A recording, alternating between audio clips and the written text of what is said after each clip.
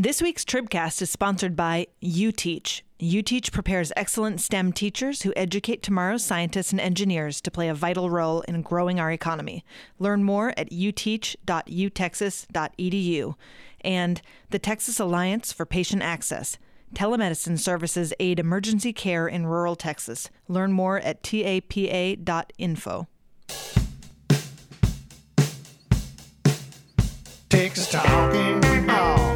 What was that you said? Texas Talking. Gonna hoop upside your head. Texas Talking. Tell me, who can you trust when Texas got all and Texas got love? Texas Talking. I'm Veronica Escobar, former El Paso County judge and candidate for U.S. Congress in District 16. I'm running because my good friend Beto O'Rourke is off to become our next U.S. Senator. And as he vacates this seat, I believe that more than ever, the border needs a strong voice to represent our interests in Washington, D.C. Enjoy this week's Tribcast. Here's your host, Emily Ramshaw. Thank you. This is Emily Ramshaw here on the 7th of February with your Texas Tribune Tribcast, our weekly podcast about the biggest stories in Texas politics. I'm joined this week by reporter Patrick Svitek. Good afternoon. Reporter Jay Root. The golden voice is back. It's been too long. And it's really been too long since we saw our Washington bureau chief, Abby Livingston. Howdy. Howdy. We'll also be taking your questions via Facebook and Twitter, so please send them our way. And we won't have Evan here to answer them, but the rest of us will make do. So, well, Abby, as I said, we're lucky enough to have you in town this week and out of the madness of D.C. I want to get your take on what you are forecasting for the March primary when it comes to U.S. House races. What's on your hot list? Like, what should the rest of us be keeping track of? Well, I think what's amazing is how many open seats there are. We haven't seen this many competitive races, like at least since '04. And what is extraordinary, I've covered House races since 2010, just how unpredictable these primaries are because there are so many candidates, so much so that national super PACs folks are generally, with the exception of like Emily's List, they're trying to stay out of it because they don't want to pick losers who won't make it to the runoff. So right. There's sort of a hold your fire mentality among a lot of groups who want to play just to see. They're going to wait to the runoff, and that's just how chaotic and uncertain this is. I'm used to seeing much more interest, and folks are just kind of hanging back and watching for a little while. I wonder if this is going to be the busiest runoff season we've had in a long time. I mean, there's some of these races where there are 18 or 20 candidates. Yes, and it's two reasons. One, given the number of open seats and competitive possible general election seats that haven't been in play. But yeah, it's also it's going to be really hard to clear the field. Senator Sylvia Garcia in Houston, she was seen as a clear shot at that primary and avoiding the runoff a few weeks ago. And now it's the math when you have 6 or 7 people, and that's sometimes a small primary, it is really hard to fend off and avoid that runoff. I think I saw she has an opponent who said he's going to spend whatever it takes. He had a lot of interesting quotes in that story. Fascinatingly, he What's his name? Remind me, sorry. Tahir Javed. And Good. So he is a healthcare executive, and he spent a lot of the interview talking about the poor state of healthcare in the 29th district of Houston, east side, north side. And I finally just said, sir, you realize the outgoing incumbent is the most powerful Democrat in the U.S. House on the issue of healthcare. And he seemed a little startled. And then he basically said it was his fault, Gene Green. And so, I'm not sure how that will work with a retail politician who has a relationship with a lot of the voters to attack him. But he's got a lot of money and he's ready to spend it. Didn't he also call Pasadena something like Stinkadena or something? Did he really? Which is a thing. Part of his district. And he was coming I can't remember if that's the right. I don't think that's the right. We call it the smell of money in Liberty. Yes, and so I was not familiar with that term, and apparently that is a local colloquialism for Stinkadena, Pasadena, and it's so much so it's on Urban Dictionary, and I got to link to that, and I was really excited. To Urban Dictionary. All right, well, so what districts in your mind are the most competitive for the primary? Places where, candidates are raising like really unusual amounts of money, or if you had to like rank the top 2 in your mind. I mean, they all are. I think the 2 most interesting, and I'll throw it to Patrick on one of them, but the most interesting primary to me in this state is the Houston 7th. It's the race to take on John Culberson. I think it's one of the strongest Democratic fields in a House race in the country. You've got an Emily's List candidate. You've got a candidate named Alex Triantafyllis. I think that's how you say his name. He's goes by Alex T. He's the top fundraiser, but then you've got two candidates who don't have as much money, but they have sort of garnered the internet. One is named Laura Moser, and she's sort of got a lot of the Bernie internet savvy, and she's now got 32,000 followers on Twitter. And then there's a cancer researcher named Jason Weston, who 2 weeks ago was endorsed by Mark Hamill, Luke Skywalker. So and then there's a whole slew of other candidates in the primary. And then the other primary that I think is fascinating is the race to replace Lamar Smith, and I'll throw that to Patrick. Yeah, there are 18 Republicans running in that race. Some of them are obviously more serious than others, but even among the kind of serious group, it's still a rather large group, and I think that race is all but guaranteed to go to a runoff. I'd argue that that's probably the most competitive primary, Republican congressional primary right now in Texas. So, I mean, and you have candidates positioning in very unique ways in that field. You've seen at least one or two candidates try to embrace the Trump mantle and try to present themselves as the most pro-Trump candidate in the field. You obviously have Chip Roy running for that seat, who's the former chief of staff to Ted Cruz, and he has, embraced the Cruz connection. Cruz is in his ads. Cruz is campaigning for him. Rafael Cruz, Cruz's dad, is out campaigning for him. And so I think that you have some really interesting, I don't want to call it a proxy war, but you have different alliances in that race that, when things really heat up, could, I think, be, exposed in a really dramatic way. And you have Jen Sarver, who voted for Hillary Clinton, right? Exactly. Right, and you actually, it's funny you mentioned that, because there's actually, one or two, including two or three maybe candidates in that field, including Sarver, who are trying to run as kind of like the sensible, rational Republicans. Moderate woman, which shows you how big the field is, that apparently there's even space for people like that. Somebody in of all Republican stripes. primary. Right. What are folks hoping to hit in the primary to make the runoff? Are we talking like 9%? Yeah, that's what I was wondering. Like, what do you actually need to make the runoff? I mean, it could be next to nothing. One set of candidates within that primary we didn't mention are some of these candidates who just walk in with a little more name ID than the other people because they've run in the region before. And I think they're viewed as somewhat, I don't want to call them wild cards, but people who still have a decent chance. You've got people like Kiko Canseco, former congressman from the neighboring 23rd district, has been on the congressional ballot in San Antonio, several times, has run a lot. You got Matt McCall, who ran as a primary challenger to Lamar Smith, I think twice before. And you've got Susan Narvaez, who ran against Lloyd Doggett, again, same geographic area, I think several times. And so those are another Jason kind of... Isaac, right? I mean, Jason State Representative. Doesn't his district is part of that congressional There's a district? little overlap there. He's from Dripping Springs, though, which ironically enough is kind of like cut out of the congressional district. Is But he the one he with has some Karl geographic... Rove working on his behalf? Right, exactly. I forgot if the fundraiser already happened, but there was an invite that went out for an Isaac fundraiser hosted by Karl Rove and his wife. And just to show you kind of the dynamics in this race, immediately Brad Parscale, the Trump digital director from 2016, who's supporting another candidate, Robert Stovall, came out and attacked Isaac for, how can you have a campaign slogan called "Make America Like Texas" and then also raise money with Karl Rove. Right. And so that just shows you, I think, some of the kind of competing factions in that race. Well, a couple questions coming in on social media. Mary wants to know what's going on in District 3, the race to replace Sam Johnson. Is that a hot race or not? No. Yeah, I'd say it's definitely not at the top of our list right now. Van Taylor in the Republican primary, state senator from Plano. I think he was, long expected to run for that when it opened up, and so far he has not given us any reason to worry about him not being the Republican nominee and then winning in the general election. There are, I believe, a few Democrats who've lined up and are running credible campaigns in the primary at this point, but it's still a very Republican district, and Taylor, I think, is going to have the financial resources to compete through to the finish line. Two more. We're going to do a little lightning round here from our social media questions. Alan wants to know, what are your thoughts about the Republican primary in CD5? That's the Jeb Hensarling district.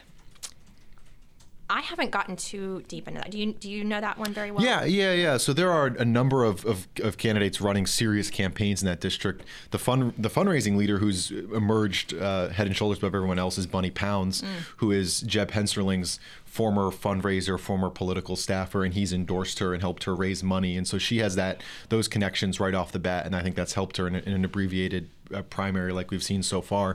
But you also have former state representative Kenneth Sheets running in that district. You also have current state representative Lance Gooden, who has significant geographic advantages in that district based on his state house seat and the parts it represents. And then you also have Jason Wright, who, like Chip Roy in Texas 21, is a former Cruz staffer who is getting basically all the benefits of the Cruz political machine right now. Encyclopedia Jones over that here. is exactly the word that I had of encyclopedic knowledge. All right, one more. CD 32. Should that be 20? The questions are on Pete Sessions' district. Is that 23 or 32? 32. 32.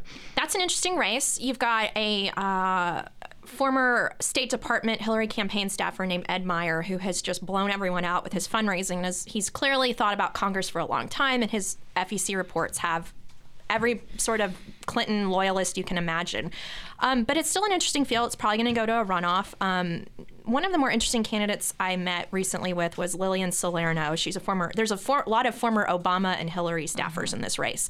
And she has actually worked on President Obama's 2008 campaign. So knows how to run a campaign, and now she's the principal. So that's going to be an interesting transition, and she's got an Emily's List endorsement. There's also Colin Allred, who was hyped early on. He's a former NFL player. He was a football star at Hillcrest High in the district and at Baylor, but he sort of underwhelmed the world with his fundraising. And I know there's more candidates, and I need to hit. Oh, Brett Shipp, the WFAA. Oh, yeah. Newsman. And I grew up in the newsman. I grew up in that media market, so I was very familiar with him. But again, he did not raise that much money. He got in very late in the quarter, but he certainly has raised eyebrows in how he seemed to underestimate how hard it is to run for Congress. All right, because our people on social media won't stop asking, I'm going to give you one more. What are your thoughts about District 27? That's the Blake Farenthold seat. Marcos wants to know. I haven't gotten too far into the weeds. It looks like it's this guy Breck Brun. Patrick. Yeah. I mean, I think that if there are two top candidates, and that's Beck Brun or Brun, I forgot how to pronounce his last name, and then CivTech. Exactly. Michael Cloud, who I believe is an SREC member from the area, former county party chair from the area. So far, I think the things that have caught our attention the most in this race are just some of the endorsements. You've had people like Rick Perry endorse Beck Brun. Or Brun. And then the most notable endorsement that I've seen Michael Cloud get has been Ron Paul, who's from the area. And I think Cloud kind of associates a little bit with the libertarian part of the Republican Party, too. All right, well, for those of you who want more on this, you're going to have to wait until next week. We'll hit the next round. We'll have to invite Abby back. Just a quick reminder, if you're listening to this Tribcast on iTunes, please take a second to review us and subscribe. Here's a recent review from TXLC Williams. I follow the Trib on Facebook and watch their weekly newscast. Their interactive live newscast, I'm assuming that's the Tribcast, is a great way to catch up on important news and give feedback and get replies from the Trib broadcast live. We are at your service here. All right, Jay, George P. Bush hasn't been able to stay out of the headlines lately. At first, he made some comments to the Bryan Eagle that he had to walk back, suggesting he wanted a special session for Harvey relief and to tap the rainy day Seems fund. like 2 years ago. It seems like 2 years ago. It was basically like 2 weeks ago. Then, Jay, you had a pretty big story on Friday. Tell us what that was. So Harvey is indeed a political problem for George P. Bush, because he has a lot to do with the housing situation. And, people have been blown out of their homes and are trying to get back into their homes, and he has a major role in fixing that. And one of the things that they did in late 2017 was they hired a private accounting firm, Horn LLP, to help with the housing claims and provide accounting services to keep up with all of this stuff. It's almost a $14 million contract. And 3 days after they signed this contract with Horn LLP executives, almost 36 of them, gave close to $30,000 to George P. In a campaign donation. Campaign donation. Nothing illegal about that, but the optics are pretty horrible. And of course, they said it was fake news, non-story. Yeah, I love that the actual quote was that this is fake news. Like that gets thrown around as it's Right. actually it's a fact, and they call it fake news. Right. Well, and it's like, that was in response to my question, trying to verify the facts, and so it's true that the fake news label just gets really misused, but it is true. And what was really interesting too was that one of the people, the guy who actually signed the contract on behalf of Horn, 3 days later made a $1,000 contribution. He didn't reply to requests for comment I did get, I went down the entire list and called every single person that gave money, and 3 of them picked up the phone. And one of the guys said, I made it on behalf of the company. So, that sort of ties the company to this transaction. Right. I mean, the Bush's office basically, or his campaign said, these contributions came after the contract, not before. Even. Which you look at that and you go, right. who cares? Splitting hairs, what, what does that, It's a thank you. A thank gift, you, basically. or agrees the skids or whatever. I mean, we all know this goes on, that there are contractors who give money, and again, it's not illegal. In fact, I'm told you could actually request a list of contracts that your agency put out there, and then go down and call every company and say, hey, would you, could you give me money? Now, you couldn't say, I'll give you another contract or whatever, but there's nothing illegal about that. But that's actually, to me, a really good use of disclosure, and where we put it out there and then people can judge for themselves. I mean, you see the facts. You see when the contract was signed. We have the contract up on the website. We have a link to it, and we have the page taken out, the signature page. We have the page of the donation of the guy who signed the contract. You be the judge. Right. A couple questions coming in on social media. So Patricia asks, don't we use competitive bids in Texas? Was this competitively bid? Maria asks, why are we just learning about this now if it happened in October? Well, the finance reports didn't come out until January. Right, so that's the challenge. There's always a lag in this stuff because we don't get them until the reporting period ends. Yeah, and I really think that we, in Texas, there's so many examples. We could talk about this for hours about how weak the Ethics Commission is, how weak the laws are intentionally. So, but that is part of the problem. We, if we had instant disclosure, we would have known about it at the time. The contract disclosure is actually pretty good. They put, in part because of what Jane Nelson did, Senator Jane Nelson, in the legislature, there's a lot more disclosure of contracts. It's very easy to get these contracts. And so, it was like, I got the tip, take a look at this contract, and lo and behold, there it is, Jonathan Krebs, the name of the Horn LLP executive on there. And then, boom, it shows up in the report once we get the report. Well, we didn't get the report until basically late January, and so that's the reason why we're just finding out about it now. I got to ask, how many of our tips these days are Jerry Patterson, his George P.'s predecessor in this office, who's trying to reclaim his seat, trying to stir up trouble over there? Well, look. Obviously, I'm not going to reveal who my sources are. No, I'd never ask you most to. Most reporters talk to Jerry. Jerry has a very good free media strategy because he doesn't really have any campaign finance. Doesn't have any campaign money to speak of compared to George P. But he does have a good media strategy. But let me say this. There is no shortage of tips floating around right now about George P. Bush, and it's not just coming from Jerry Patterson. I don't even cover him, and I get them. So why is this? I think there's like a Bush, the Bush name is, let's be honest, not what it used to be. After the Iraq War and all of that, I mean, being a Bush, it used to be, I think you could say it used to be a net asset. And obviously there's a fundraising network. There are a lot of operatives out there that are loyal to the Bush family. But in terms of like retail political level, when you say you're a Bush or affiliated with Bush, it's not the benefit that it used to be. I mean, so is there any sense that he's in trouble in the primary? Well, I mean, the polls and that kind of evidence suggests no, but primaries, don't draw the number of votes that a general election does. And so, something could catch fire. And there are 2 big issues in this race, and they're really iconic. One of them is Harvey, worst storm ever in Texas, right? And then there's the Alamo. What shrine, what icon is bigger than the Alamo? And he sort of got the tiger by the tail on those 2 issues. Yeah, I mean, I think the question is, how bruised does George P. Bush get on these 2 important issues between now and March 6th?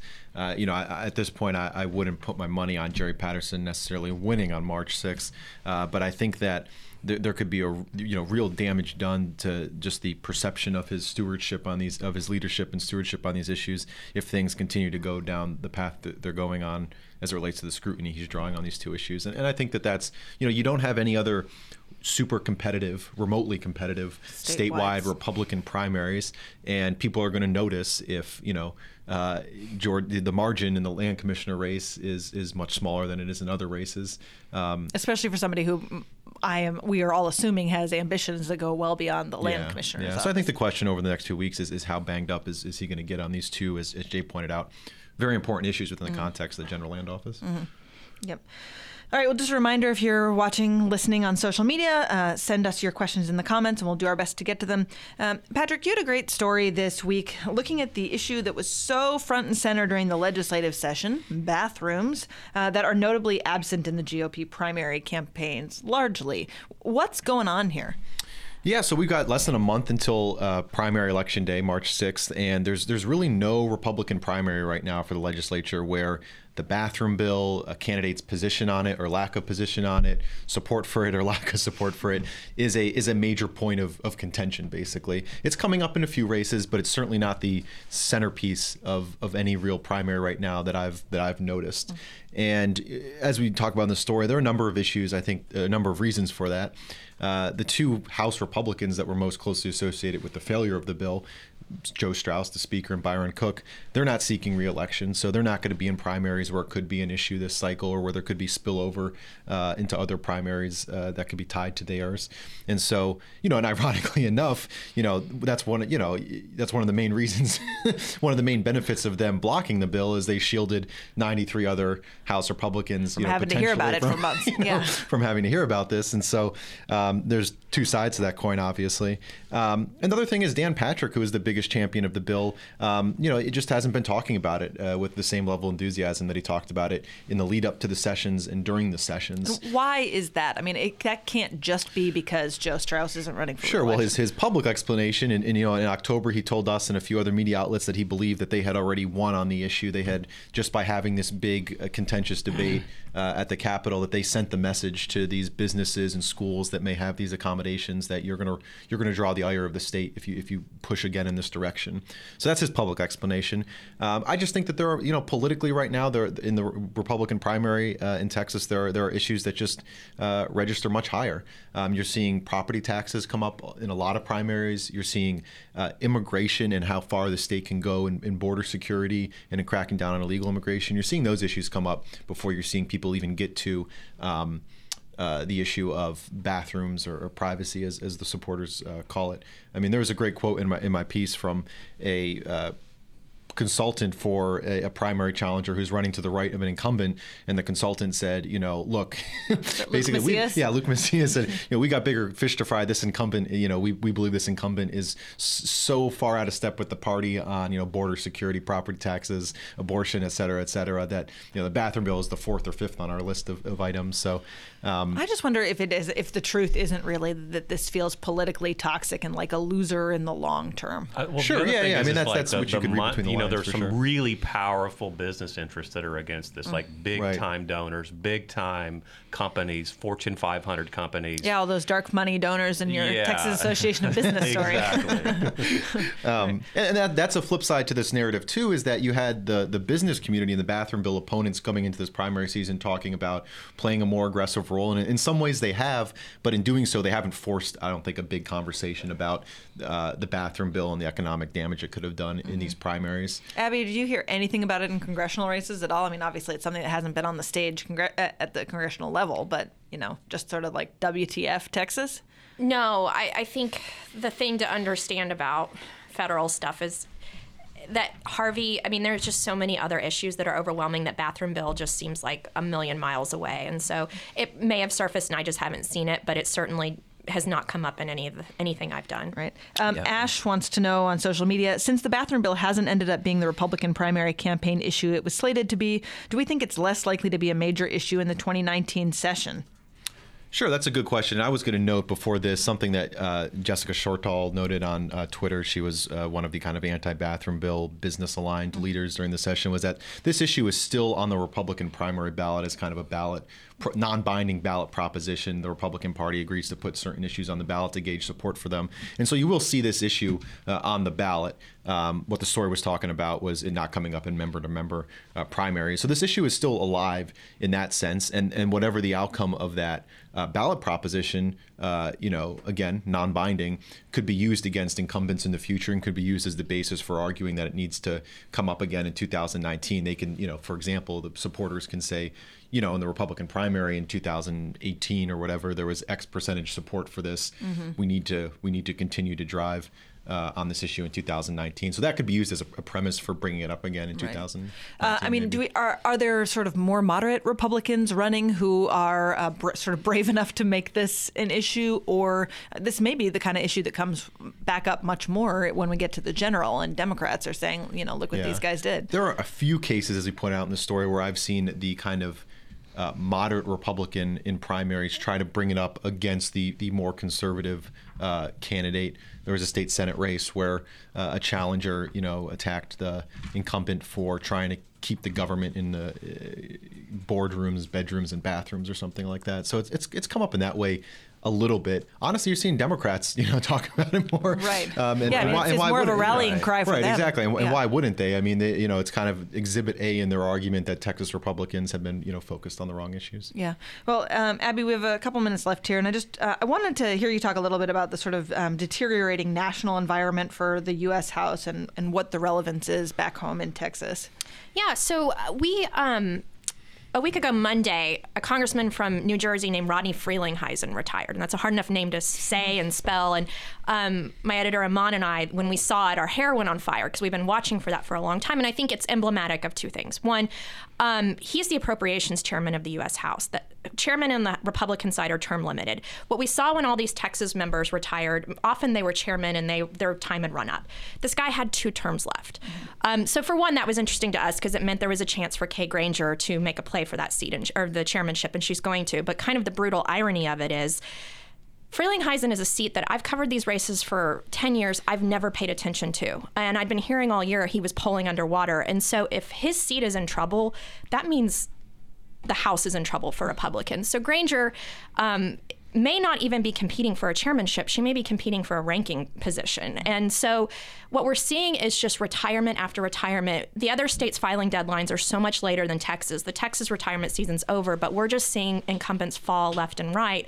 And that is the strongest indicator you can find in whether or not this is you can speculate, you can guess, but this is real action to watch. And so Republicans had felt like things had maybe stabilized in the last month after tax reform got through, but it is certainly looking extremely dangerous for Republicans, and that could have huge consequences a year from now, because then you'll have Democratic chairmen with a subpoena power against the president. So we have a rollicking year ahead. A rollicking year.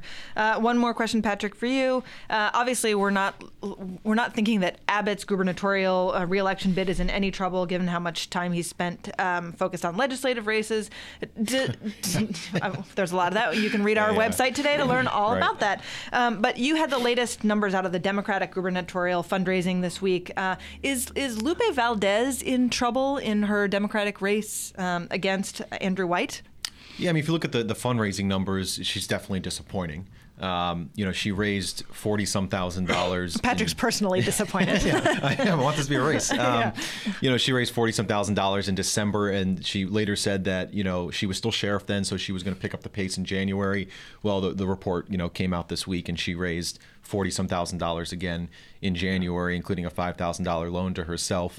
The biggest financial contrast to her has been Andrew White, and he loaned himself $1 million in January, and but he still got more money in contributions than she did. I think it was mid 100,000.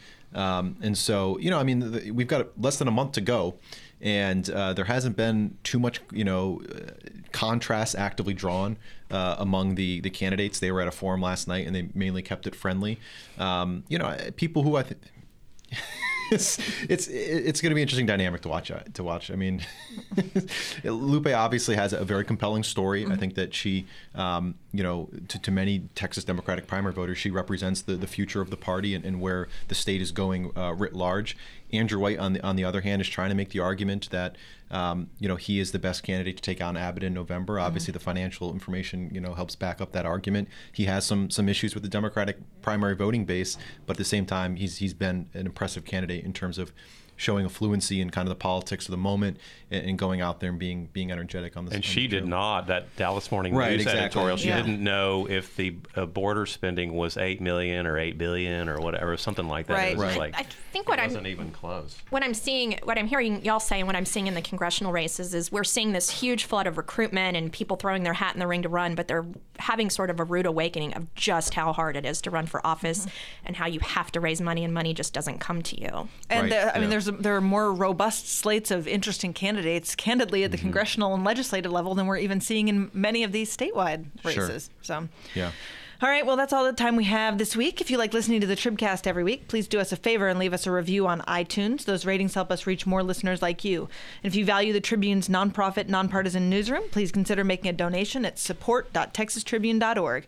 Thanks to Shiny Ribs for our music and to UTeach and the Texas Alliance for Patient Access, our sponsors this week. On behalf of Patrick, Abby, Jay, and our producers Todd and Bobby, this is Emily. Thanks for listening. Texas talking. Texas talking. Texas talking. Talk about Texas talking, baby. Texas talking about that. Texas talking, baby. Texas talking. Don't let me see you cry.